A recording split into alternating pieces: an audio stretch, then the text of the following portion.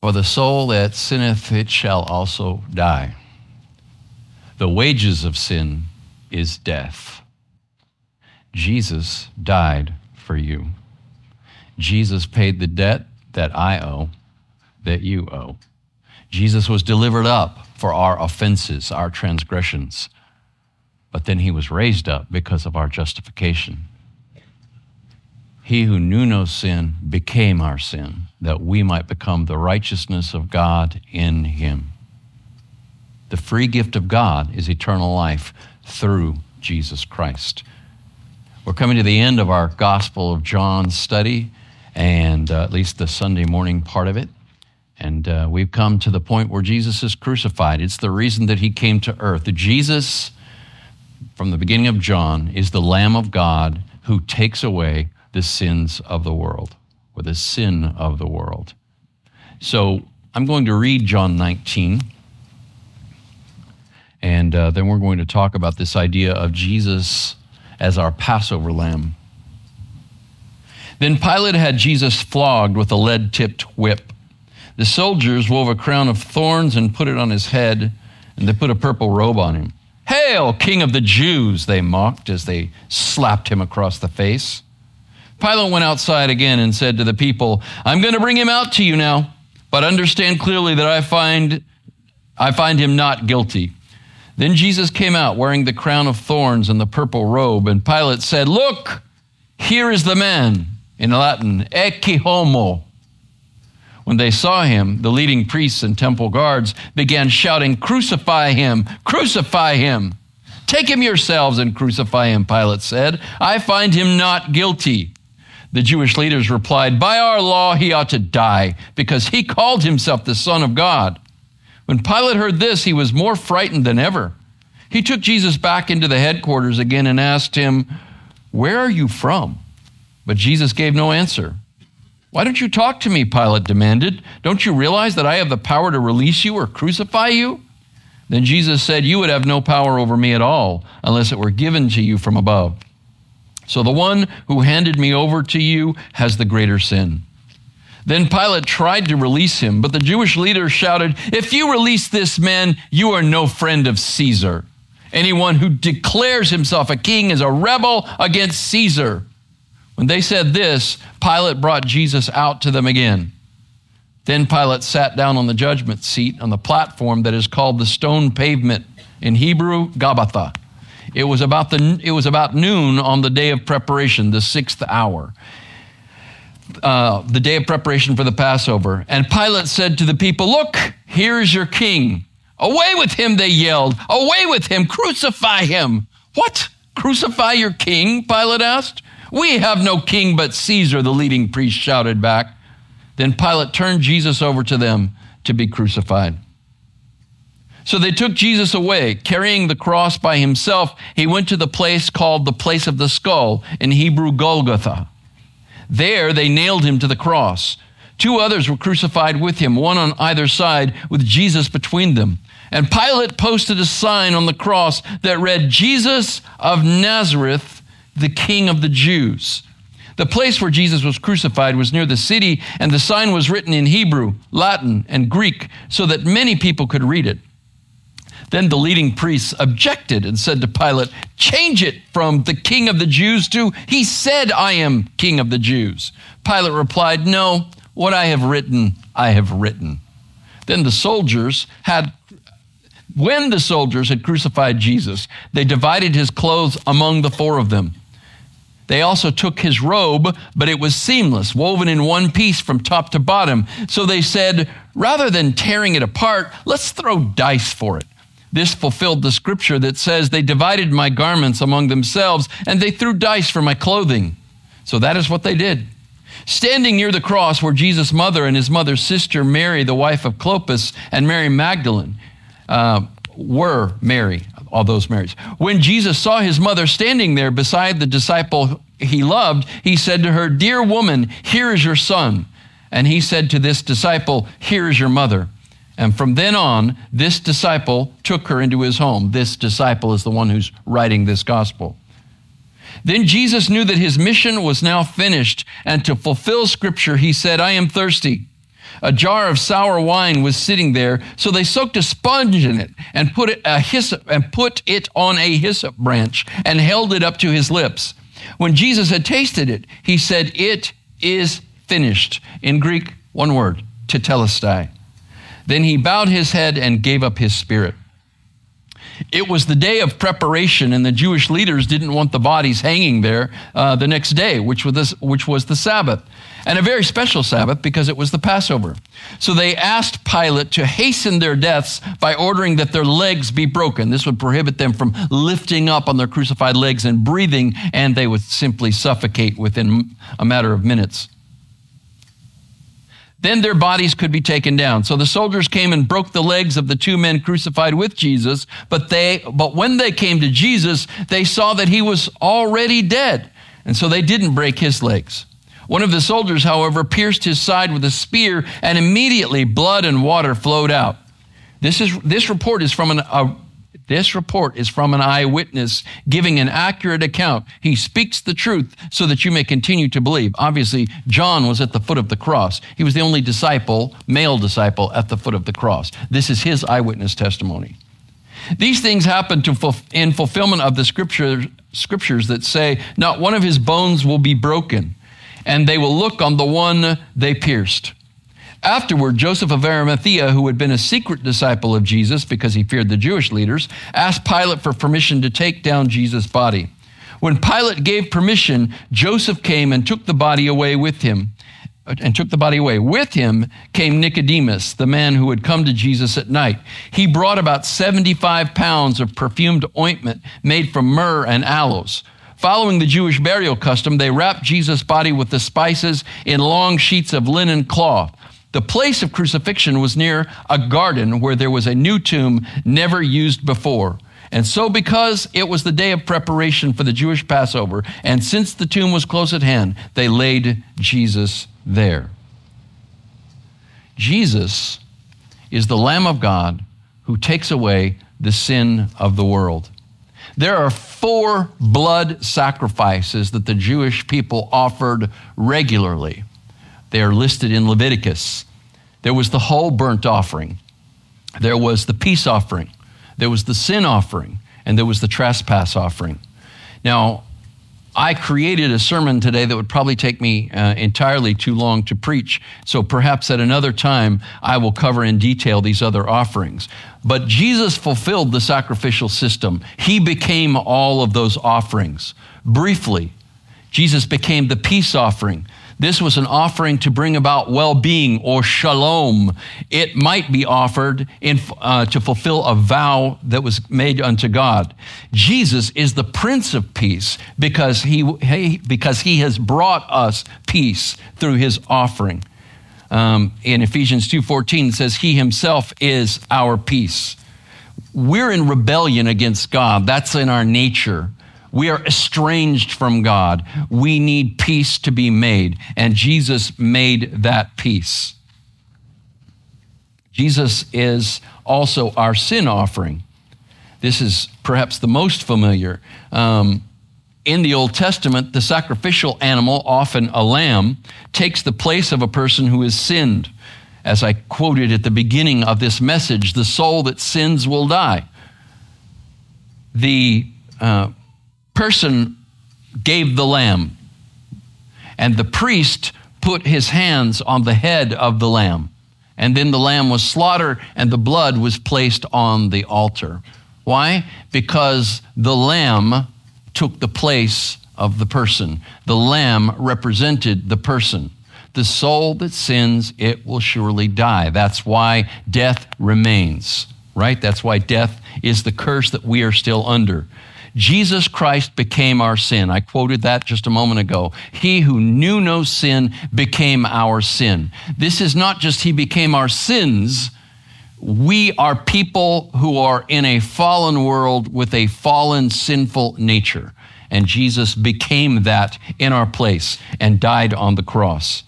Jesus is our guilt offering. Now we get to the place where we see that Jesus died in our place as a sinful person, even though he had committed no sin, but he also died to expunge our guilt, to eliminate our guilt. When you do something wrong, you feel guilty for it.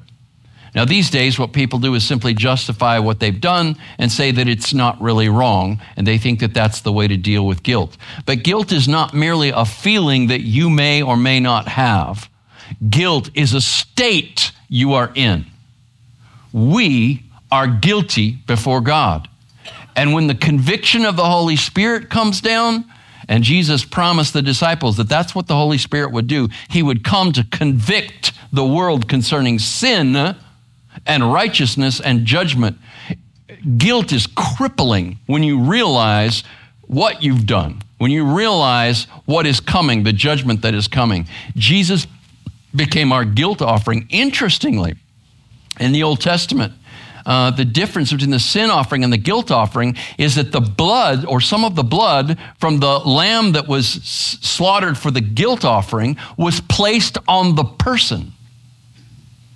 The priest took his finger and he placed some of the blood on the right earlobe, on the right thumb, and on the right toe of the person for whom the offering was given. What does that mean? It means that the guilt that that person has incurred as the result of not hearing God and not heeding God, what I do, where I go, was taken away. Well, obviously, the scripture says very clearly that these offerings were not final. They had to continuously be offered because, as the writer to the Hebrews says, the blood of bulls and goats and lambs can't take away sin. See, all of these offerings that were being given on the altar were pointing to Jesus, who became these things and died in our place. Jesus is our whole burnt offering. He is the perfect example of absolute and complete surrender to God. The whole burnt, in the difference between the whole burnt offering and these other offerings, these other three offerings, is that all of it was burned on the altar. With these other offerings, part of the offering was consumed by the priest and in some case by the people. But the whole burnt offering represented a gift of the entirety, right, of that animal, which represented the person giving himself or herself entirely to God. And that's what Jesus did for us. He gave himself entirely to God, where you and I oftentimes, perhaps always, do not. We always have something in reserve, right? Now, this is also an example for us as well. Not that I am to give my life as a burnt offering, but in Romans chapter 12, verse 1, it says that we are to offer ourselves, our bodies, as living sacrifices, holy and acceptable to God, which is our spiritual and reasonable service of worship. So worship is not just us coming here and enjoying some songs, listening to a message, watching a video, occasionally watching a drama, pondering some things. Worship is you giving yourself completely to God. All we're doing here in a worship service is seeking to prompt you to have that kind of complete, committed relationship to God. But Jesus did that. Now, those were the offerings that were made consistently throughout the week.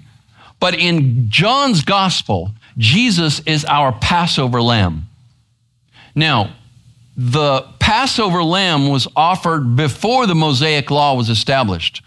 The Passover lamb was commanded while the people were still in Egypt. Do you remember the story of the Passover? Very briefly, the 10th plague, the final plague, was the killing of the firstborn. The Lord said, I'm going to take every firstborn in Egypt, from the firstborn of Pharaoh who sits on the throne to the firstborn of the lowest slave. I'm going to take all of those firstborn.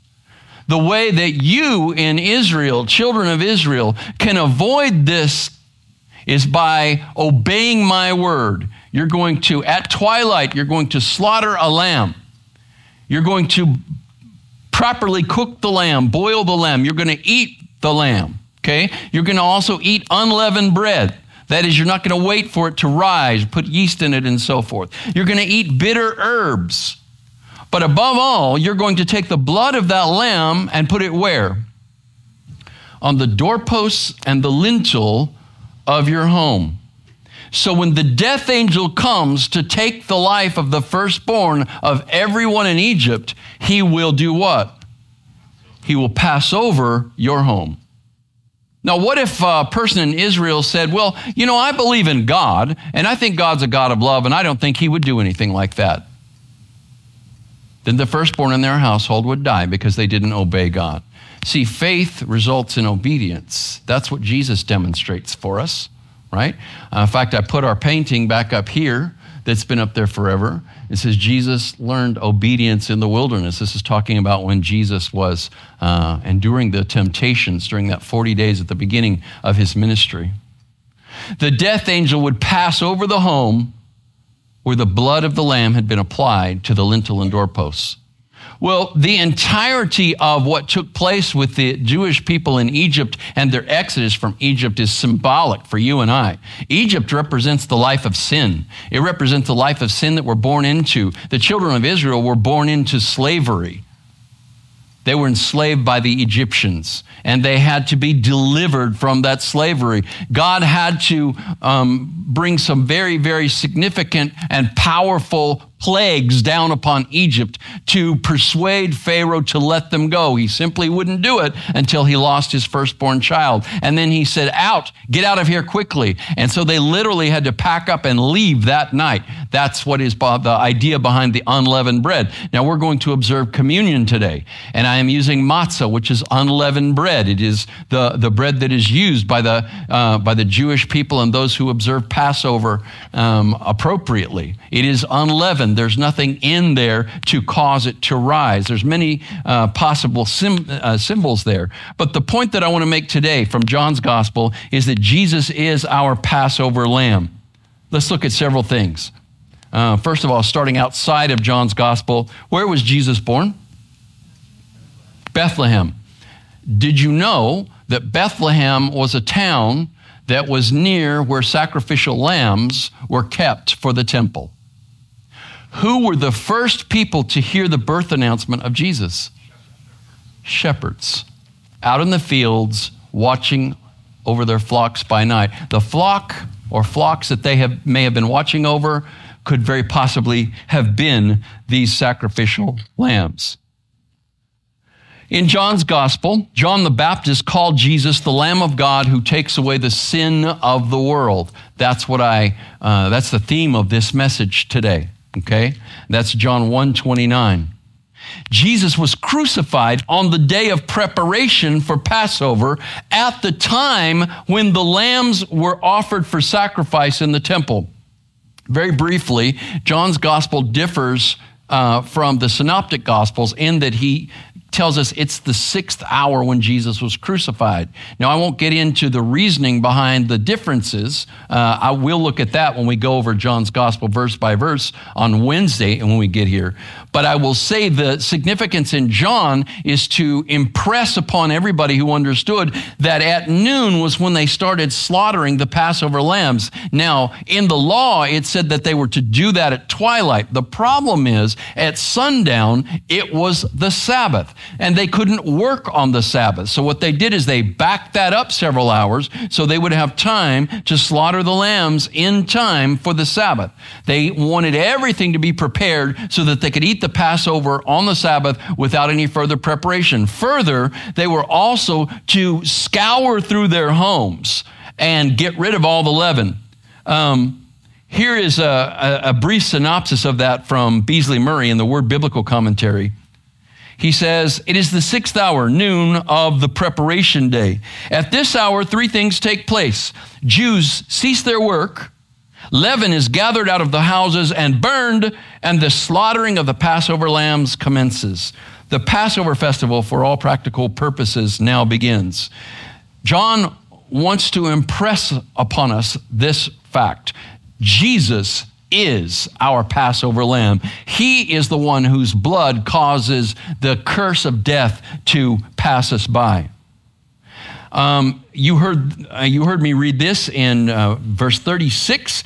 Like the Passover lamb, none of Jesus' bones were broken. Remember, they were on the crosses. They wanted to expedite their deaths. It's gruesome, but crucifixion was horrible, right?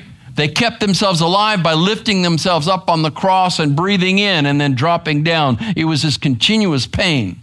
As soon as they could no longer lift themselves up to breathe in, then their lungs would be filled with toxic carbon dioxide, and they would simply die within a matter of minutes. But once the soldiers came to Jesus, they didn't break it. They just had a club. And I mean, they just busted their shin bones so that their upper legs would just fall down and they couldn't push up any longer. But they came to Jesus and they encountered the reality that he was already dead. So a soldier put his spear up into Jesus' side. Now, there's a lot of interesting facts related to this, but it says that blood and water came out. Well, this wasn't literally water. It was, in all likelihood, the fluid around the heart as the result of a massive coronary, a massive heart attack. It's called the pericardial sac, and it would have been filled with a plural effusion. And so as the soldier put his spear in and pulled it out, that would have been part of what came out that was identified as water. Further, I talked to a cardiac doctor one time, and he said, well, I don't know that there would have been that much fluid so that you would have seen it, but he thought that the likelihood was that the spear also came up and went through Jesus' stomach as it went up in there. But the symbolism in John is that Jesus is the God-man. This is so cool. I looked at this again because I remember reading this many years ago when I was in seminary, and I had forgotten about it. But the Greeks believed that the gods, now their gods were no gods, but this is what they believed, that the gods didn't have red blood. They had a type of blood that looked like water because they ate this fruit that would give them eternal life. So the symbolism to a secular mind, to a non-Jewish mind, could have been the point that John was making all along, and that is that Jesus is the God-man. Right? Now, there are other symbols that are potentially there as well, and John really emphasizes this fact because he brings it up again in 1 John, that the blood and the water testify to Jesus. In a very real sense, John is simply proving that Jesus was actually human. Right around the time John is writing this gospel, inspired to write this gospel, there is a movement called Gnosticism that is beginning to gain traction. And they didn't believe that a God like Jesus, right, an ascended being like Jesus would actually take on a physical body. They believed that he only appeared. Now, they're called docetic Gnostics from the Greek word dokeo, which means to seem. Jesus only seemed to be a man. He wasn't really a man. He just seemed like a man. One of their sayings was, Jesus walked along the shores of the Sea of Galilee, but he left no footprints.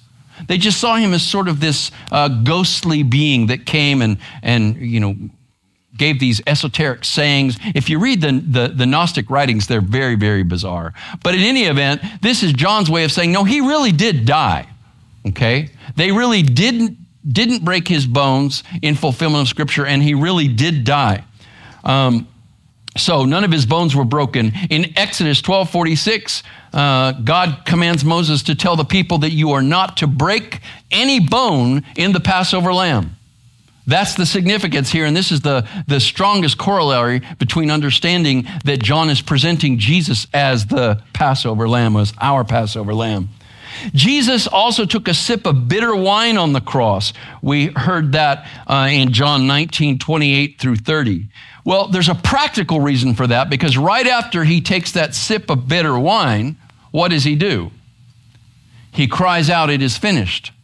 Well, his mouth would have been basically swollen and caked shut. And they did this really well in the movie The Passion of the Christ. I mean, he can barely speak. And so moistening his lips with that would allow him to, and swallowing a bit of it into his throat would allow him to open up, lift up on his crucified feet and say, "It is finished. The work that I have come to earth to do is now done." So there's the practical reason. But this symbolic reason that may also be why John includes this, First of all, it fulfills a messianic prophecy in Psalm 69:21, and he says it is to fulfill prophecy. That is, John says it. Here's Psalm 69:21. They also gave me a bitter herb in my food, and for my thirst they gave me vinegar to drink. So if you've ever seen what happens to wine when it's been sitting for a long time, it basically does just turn to vinegar, okay? So it's important for us to realize that at the Passover table down to our day, at every Passover table, there are bitter herbs. And that is intended to represent the bitterness of slavery in Egypt. Our bitterness is our separation from God. Our bitterness is being isolated in sin, right? Jesus took on that bitterness. So there's this identification that's there in Jesus taking the bitter herb, all right? The blood of the Passover lamb had to be smeared on the lintel and doorposts of the house, as I mentioned earlier. That's from Exodus 12:7, in order for them to be saved from the death angel. Listen to what it says in Exodus 12:13. The blood shall be a sign for you on the houses where you live. And when I see the blood, I will pass over you, and no plague will befall you to destroy you when I strike the land of Egypt. Well, the bitter wine, how was it delivered to Jesus? He's up on a cross, okay? We're going to put the cross back in my truck for the parade. I left it out last year because it's heavy. I'm always worried about it falling over and whatever. But nobody even looks at the truck as it goes by because it's just a vehicle, okay? They don't look at me because I'm not pretty and I'm not a star, right? But I'm telling you, when I put that cross in the back of the truck, people look at it. People follow it. Jesus said, and I, if I be lifted up from the earth, will draw all men to myself, will draw all people to myself. He was lifted up on the cross. He was above them on this cross. So they took a stalk of hyssop and they pierced a sponge and they dipped it in or poured this sour wine that was probably just cheap wine that the soldiers were drinking. And they lifted up to Jesus' lips. Now this is strange. One of the soldiers, and I believe there are some, I appreciate the artistry of Mel Gibson's film, The Passion of the Christ, but there are some real inaccuracies in there. And I'm not just talking about the artistic license he takes, with the weird bald baby and all of that kind of stuff. There's some weird old stuff right there. But there are inaccuracies. When they take the tunic off of Jesus, they rip it. It's clear. They didn't rip it. In order to fulfill prophecy, they wanted to preserve it. Clothing wasn't that common, right? You might have 2 sets of clothes in your possession. And this was a nice woven tunic. They took it off of Jesus and they folded it up and they kept it and they rolled dice to see who would get it, all right? Sorry, Mel, you messed that one up, bro, right? The other one is the soldier stabs this sponge with his spear and lifts it up to Jesus. Well, that's what you would expect would happen. But that's not what happened. They used a stalk of hyssop, right? So a branch of hyssop would have been very, very flexible, and it really would not have been something that you would have used. It wouldn't have been the preferred method to try to lift something up. It would be like you just think of any plant that has long branches, but they're not stiff like a tree. Okay. Anyway, they stabbed the sponge and they lifted it up. I mean, the sponge is probably like pulling this branch of hyssop over as they're trying to lift it up there. But why did they use it? Okay, this is really, really great. The children of Israel were to smear the blood of the lamb on the doorposts with their hands? No. With a sponge? No. With a stalk of hyssop. That's what they smeared the blood with. Further, in Psalm 51, David reveals to us that hyssop was used as a cleansing agent. The herb hyssop was used as a cleansing agent. David says in his repentance prayer, "Purify me with hyssop, and I will be clean. Cleanse me, and I will be whiter than snow." Friends, the blood of Jesus is the source of our purification. The blood of Jesus is the source of our cleansing. Jesus fulfilled the entire sacrificial system when he died on the cross. He died never to die again. He died for our sins, but once he paid that penalty, he rose for our justification, and he is never to die again. So you and I have a responsibility to put our faith in this Jesus.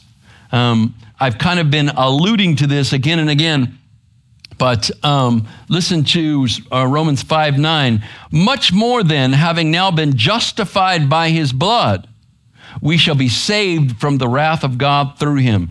Jesus is our Passover lamb, and he sets us free from sin and death. As the children of Israel were instructed to apply the blood of the lamb to the doorposts, it is imperative that you, by faith, allow the blood of the lamb to be applied to the doorposts of your heart. That you realize that you do indeed sin. Now, when I'm saying you, I'm not saying you in isolation to me, but I want you to take this seriously, right? Jesus doesn't love you because you're a good person.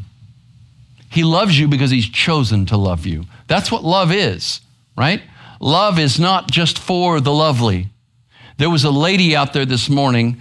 I don't know if any of you in here in Bible study heard her yelling, but there was a lady out there across the street who was just screaming and yelling. I couldn't understand why. I saw these people from the other church across the street over here, and she's yelling, and she looks like she's yelling at them. And so I start walking down the sidewalk here, and she looks at me, and she starts yelling. And I don't have great hearing anyway, so I don't know everything she was saying, but it looked like it was some diatribe against religious people and hypocrisy and so forth. But she just was screaming and yelling and screaming and yelling and screaming and yelling, and she kind of started looking threatening. And, the last thing I want is for you to not come to church because, there's somebody out there that's prohibiting you or scaring you. So I just stood on the sidewalk and I called 911. I was mad at her. I didn't hate her, okay? And I just stood there and called and talked to them as I looked at her, and she kept screaming and doing what she was doing. And I think she's probably had this happen to her before, because about the time that you would understand, if you'd been in these situations, that the response time for the police has expired. They're going to be here any minute. She turned on her heel, took her backpack, and walked down the sidewalk. To be honest with you, in my flesh, I don't want to have anything to do with somebody like that, right? But obviously, this is somebody that's got probably some sort of mental problem. Well, why do I bring this up? Because Jesus loves her. And she's not an enjoyable person at all, at least my limited exposure to her, right? But I'm not saying that I'm a better person, right? But I'm more self-controlled, apparently. But you and I need to realize that we're sinners and we're in need of a Savior. And Jesus died on the cross for our sin. But until I confess my sin, I can't be free of my sin. Until I have faith in Jesus as the Lamb of God who takes away my sin, then he's not my Savior. He's my Savior. He's the Savior of the world. But that's not automatic. You've got to make the decision that you would have him as your Savior and your Lord. And Lord means you're obedient. Right? Go back several weeks when we talked about the man who was born blind that Jesus healed. Jesus rubbed mud on his eyes, and then he said, now go wash that off in the pool of Siloam. What if the man had just sat there? What if the man had said, well, I don't want to walk all that way, and just started trying to gouge the mud off of his eye? Do you think he would have been healed? He would not have been healed because there was no obedience behind his alleged faith. There was no real faith, right? If you trust that Jesus is the Lamb of God who takes away the sin of the world, then there are several things the Scripture says very clearly. It says that if you will call on the name of the Lord, you will be saved. The name of the Lord is Jesus. If you will call out to Jesus, he will save you. And I do mean you really need to actually do that. Now, many times, and we'll probably do this today, I offer a prayer, call it a sinner's prayer, that people can pray in church, where you can call on the name of the Lord, right? But I tell people, you can pray this out loud or you can pray it under your breath, but you really need to say it. You don't just listen. You can't just listen to somebody else talk and assume that because you're going along and you understand them, that you are in some way in line with what they're saying. You're in agreement with what they're saying. You can even say amen and nod your head. But when you believe something, you do something about it, right? So when the scripture says call on the name of the Lord to be saved, that's what it really means. You really need to call on his name. Now, you don't need to use my prayer. You can use any prayer that you want where you're really, actually, honestly calling on Jesus to save you. You're admitting, I am a sinner and I know it and I'm sorry and I need you to save me from my sins. Stop justifying yourself or you'll go to hell. That's honest to God truth. If you justify yourself, if you justify your sin, you go to hell. If you trust Christ and confess your sin, then you go to heaven. No, I'm not just going to give some scattershot out here, some sins to try to throw some guilt on you and make you feel bad. What I'm praying is that the conviction of the Holy Spirit will rain down on you so you realize you need the Lamb of God to save you. You're not getting into heaven on your good works, friend. Your good works aren't good enough. Nobody's are. You may be a much better person than me, but you're still not getting in apart from Jesus. Jesus said, you know these things, you'll be blessed if you do them, right? The scripture says very clearly that whatever is not from faith is sin. If you choose to trust yourself rather than Christ, then you are not of faith. The way the scripture is talking about it is talking about faith in Jesus, right? So it's very simple. The wages of sin is death, but the free gift of God is eternal life in Jesus Christ our Lord. Whoever calls on the name of the Lord will be saved. Further, just a few verses back from Romans 10:13, which I just quoted, whoever will call on the name of the Lord, the scripture says this, that if you confess with your mouth Jesus as Lord and believe in your heart God raised him from the dead, then you will be saved. So I invite you to do that today. I invite you to do that right now. I'm going to ask you to bow your head and close your eyes for just a moment. You're going to close your eyes out of reverence and also so that you can respect the people around you. So if you don't believe all this stuff, don't worry. Nobody's going to hurt you. Nobody's going to come and harass you, right?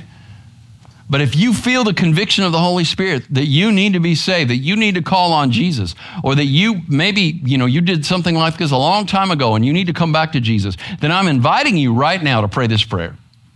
And I want you to actually say these words. You can say them out loud or under your breath, but I want you to actually say these words. Say, Dear Jesus, I am a sinner and I know it, and I'm sorry for my sin.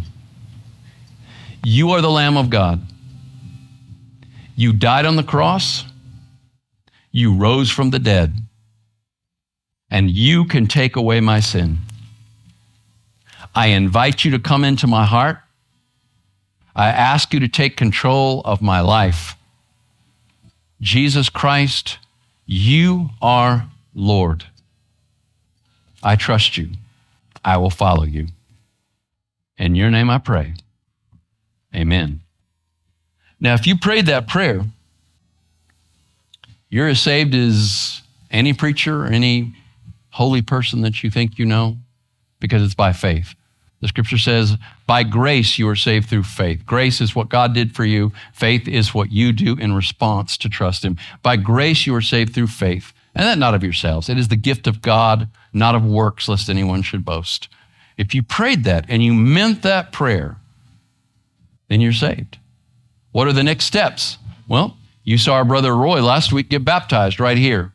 That's the first thing you're commanded to do. After you confess that Jesus is Lord, you make it public to people. You confess it openly to people, right? Jesus said, if you confess me before other people, I'll confess you before my Father in heaven. If you deny me before other people, I'll deny you before my Father in heaven. First thing you can do today, I don't have a baptistry here to just, to dip you, is you can confess that you've chosen to follow Jesus. And you can do that by just finding another believer or several other believers and letting them know. We're going to do things a little differently today, so I'm not going to have a prayer time up here, okay? Because we're going to take communion. But I would invite you to do that. Now, there are bulletins. We didn't make a big deal out of it, but there's this beautiful flower arrangement as you go to the back of the room right there, and next to it, there's a podium, and on that podium, there's some bulletins. You can take one of those, and you'll see on the left side, there's a place for you to give feedback. And you can just indicate, hey, That's what I did. I prayed that prayer with you today. I want to follow Jesus. And you can put that in the offering bag when it's passed at the end of the service, or you can fill it out at the end of the service and you can put it in the box that is on the way out the door. Or you can take your mobile device, go to lifewellchurch.com, click the feedback link, and you can let us know that way, right? High tech, low tech, no tech, you can do this, but do something about it, right? Now, as far as the table of the Lord, we're going to sing one song. And during that song, I want you to get your heart right with Jesus, okay? If you got unconfessed sin in your life, then I want you to confess it to the Lord. That's how you get free of it.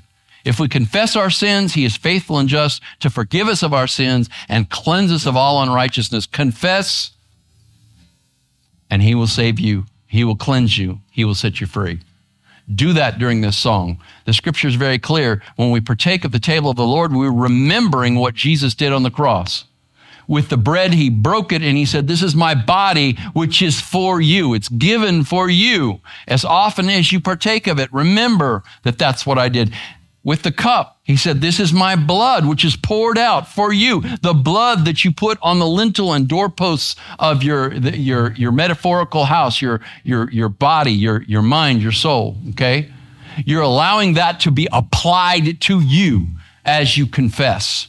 Use this first song to do that. Okay, and then I'll put the stole over my shoulders and I'll take the coverings off of the table and I'll gesture for you to come forward. You don't have to take anything, but if you would like to come forward, you can. You can take communion back to your seat and partake of it at any time during the following two songs, right? You can take a little space over here or over here where we normally stand with you or sit with you to pray. There is a trash can that I'm going to bring out here so that you can take the little cups and you can throw them away in there. Or if you go back to your seat, you can throw the cup away on your way out the door. So that's the practical stuff, right? So let's put ourselves before the Lord and let's make sure that we don't partake of the table of the Lord in an unworthy manner. That means I don't want you just munching on, this cracker. Okay, well, it tastes like this to me. Shooting that grape juice. No, well, it's just, you haven't understood what this is. And there's a stern warning by the Apostle Paul. He said, he that eateth and drinketh of the table of the Lord unworthily, eateth and drinketh damnation unto himself. I'd rather you just stay away if you don't get it. That's the scripture. And obviously I memorized that a long time ago because I memorized it in King James. Take it seriously, all right?